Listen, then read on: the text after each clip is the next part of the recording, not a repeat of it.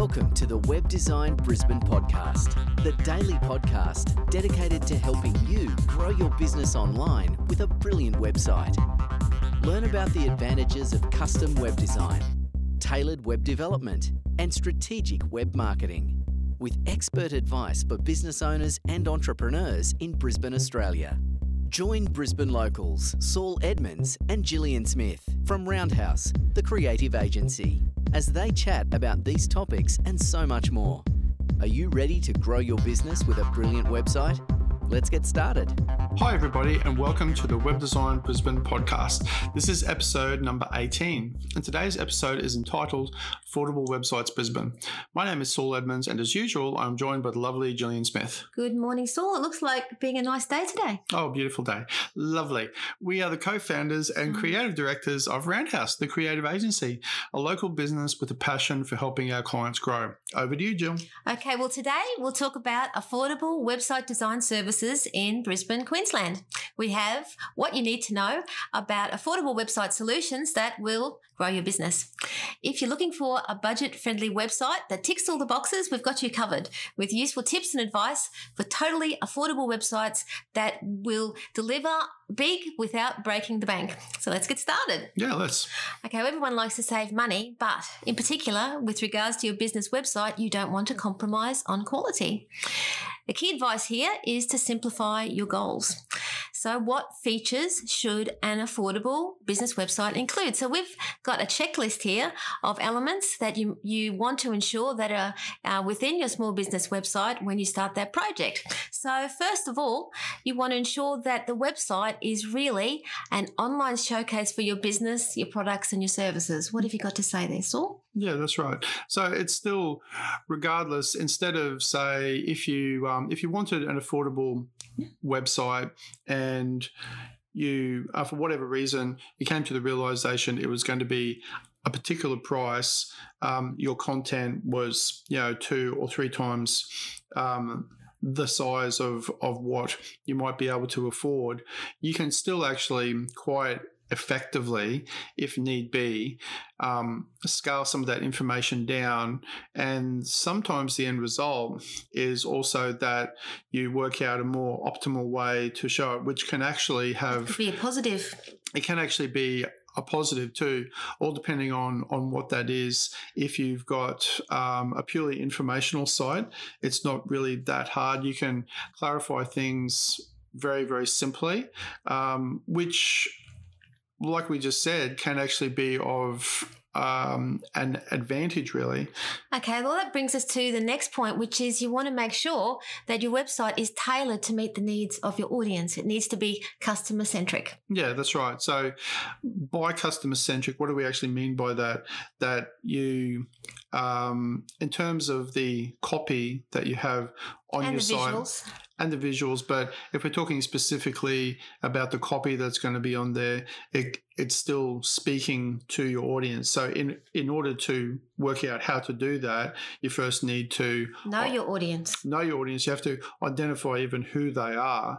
And if that's mainly a group of people, but it's also broad, then it might be a little bit, a more generic in flavour, but still working that out. I guess everyone needs to know their target market. Yeah, and you still have to have a plan, even if you're going to be writing it, if you're not going to hire somebody to write the copy for you, which is, of course, extra cost involved. I guess that brings us to the next point, which is strategic design. So do you need to be strategic when you're thinking about your website? Yeah, you should always be strategic in anything like this, anything that relates to your business, because ultimately, first of all, it's going to save you a bit of time too. If you've got some sort of plan in place for how you're going to approach it, at least you've got something to refer back to, as you start to roll out how you're going to implement that into your site with the look and feel, how that is aligned with your brand, if you've got one already, or if you need to do that. but at least you can refer back to something and say, are we still on track? Okay, well, the next key recommendation addresses branding. So you want to make sure that there's a consistency in branding across your website. Yeah, that's right.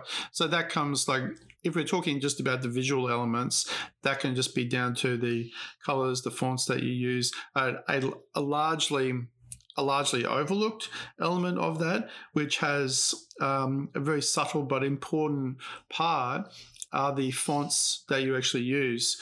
Fortunately, these days, we've got a lot of great options for web fonts that don't have to be in the form of images, that they're real fonts that you can use on your website that can be read by search engines. Yeah, and they can be read by search engines with actual text, which is important, adds a little extra layer of uniqueness to your site, and all those pieces of the puzzle with a great clear layout and visual appeal really do the trick. So to make sure that your website really delivers, you also want to make sure that you have clear calls to action. Yeah, exactly. You want to tell people what you want them to do. So a clear call to action could be a button that says, let's get started, click here. Phone number. Learn more, a range of different things that don't think of calls to action as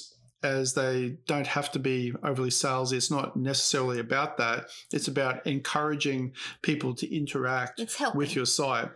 Helping out people. Okay, now another key element of an effective website, whatever your budget, is fast loading pages. Speed is important, isn't it, Saul? Yeah, it is. So that comes down to the images that you use, how well those images are optimized for the web. Despite the fact that we've got great fast internet these days, it doesn't mean that you shouldn't have really well optimized images, not with losing quality so they don't look any good, but you can quite easily have both these days, even with quite large images, like full screen images. So fast loading pages are for your customers and also for Google. Yeah, for Google too, because Google is using methods that it's using to simulate what means a trusted site. And part of that is that it's going to be a good experience for users. So it's trying to simulate that, therefore a user won't want to wait. Therefore, a fast loading site is part of a good experience for a user. Therefore, so Google's it's a good actually site. Trying to deliver customer service there by preferencing fast loading sites. In their own Google-ish way, yes. Okay, this one is really important. You have to make sure that your new business website is mobile and tablet friendly. Yeah. Fortunately, really all sites, with the exception of some people who use old methods to build sites, but virtually any site that you have built these days is a responsive site, meaning that it's going to be mobile and tablet friendly, and it'll adapt to the screen that you're looking at it on. And also, to make sure your website really delivers, it needs to be optimized for search engines, for SEO. Yeah, so being optimized means that you tick a range of criteria that Google give to web designers to tell them what you should be doing, ideally, a range of little rules that you should be doing to have a well-optimized site. So it's not only about the wording and the terms that you use to create a good match with people who are searching for your services, but it's also about how it's actually built and things like fast loading pages, if it's mobile friendly, and so forth. And remember, you never create content for Google, okay? It must always be, that's secondary. You have to always create your content for your target user. Yeah, that's right. And serve them first. Okay, and another final tip here is make sure that your website is built on an easy to use content management system. Yeah, that's right. So everybody, you'll find there's, even if you've got a content management system, people don't necessarily always want to change the content on their site. Even though it's a great idea to do that and to have a blog, there's a lot of advantages to that, which we'll speak about, no doubt, in some other podcasts. But to have it there in the first place is really handy. It makes quick changes that need to be made easy, and you can add on other features and other elements to it also very easily as it grows. So what content management systems do you find that you generally work with? We work generally with WordPress, and then WooCommerce as the e-commerce component of WordPress, and then also Squarespace. And then where required, we'll build custom content management systems and websites where either of those two platforms don't allow us to do that for some reason. But most of the time, it would be a WordPress website because of the range of options and flexibility that it gives us design and development-wise for clients.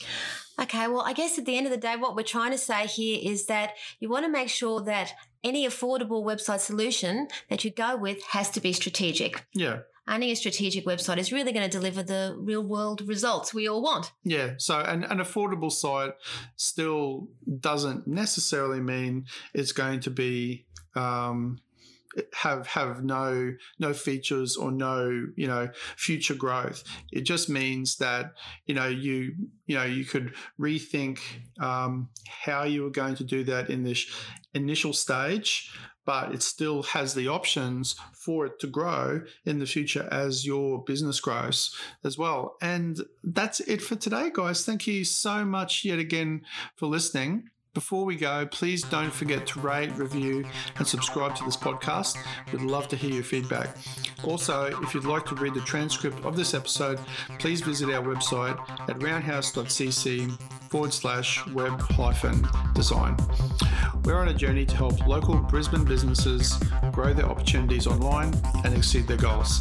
Thanks for listening, and we'll see you tomorrow. Bye. Bye. Today's session of the Web Design Brisbane podcast has come to a close. Be sure to subscribe for more daily web design and web marketing strategies to help you grow your business and realise your dreams. And don't forget to rate and review so we can continue to bring you the best daily content possible. We'll see you tomorrow here at the Web Design Brisbane podcast.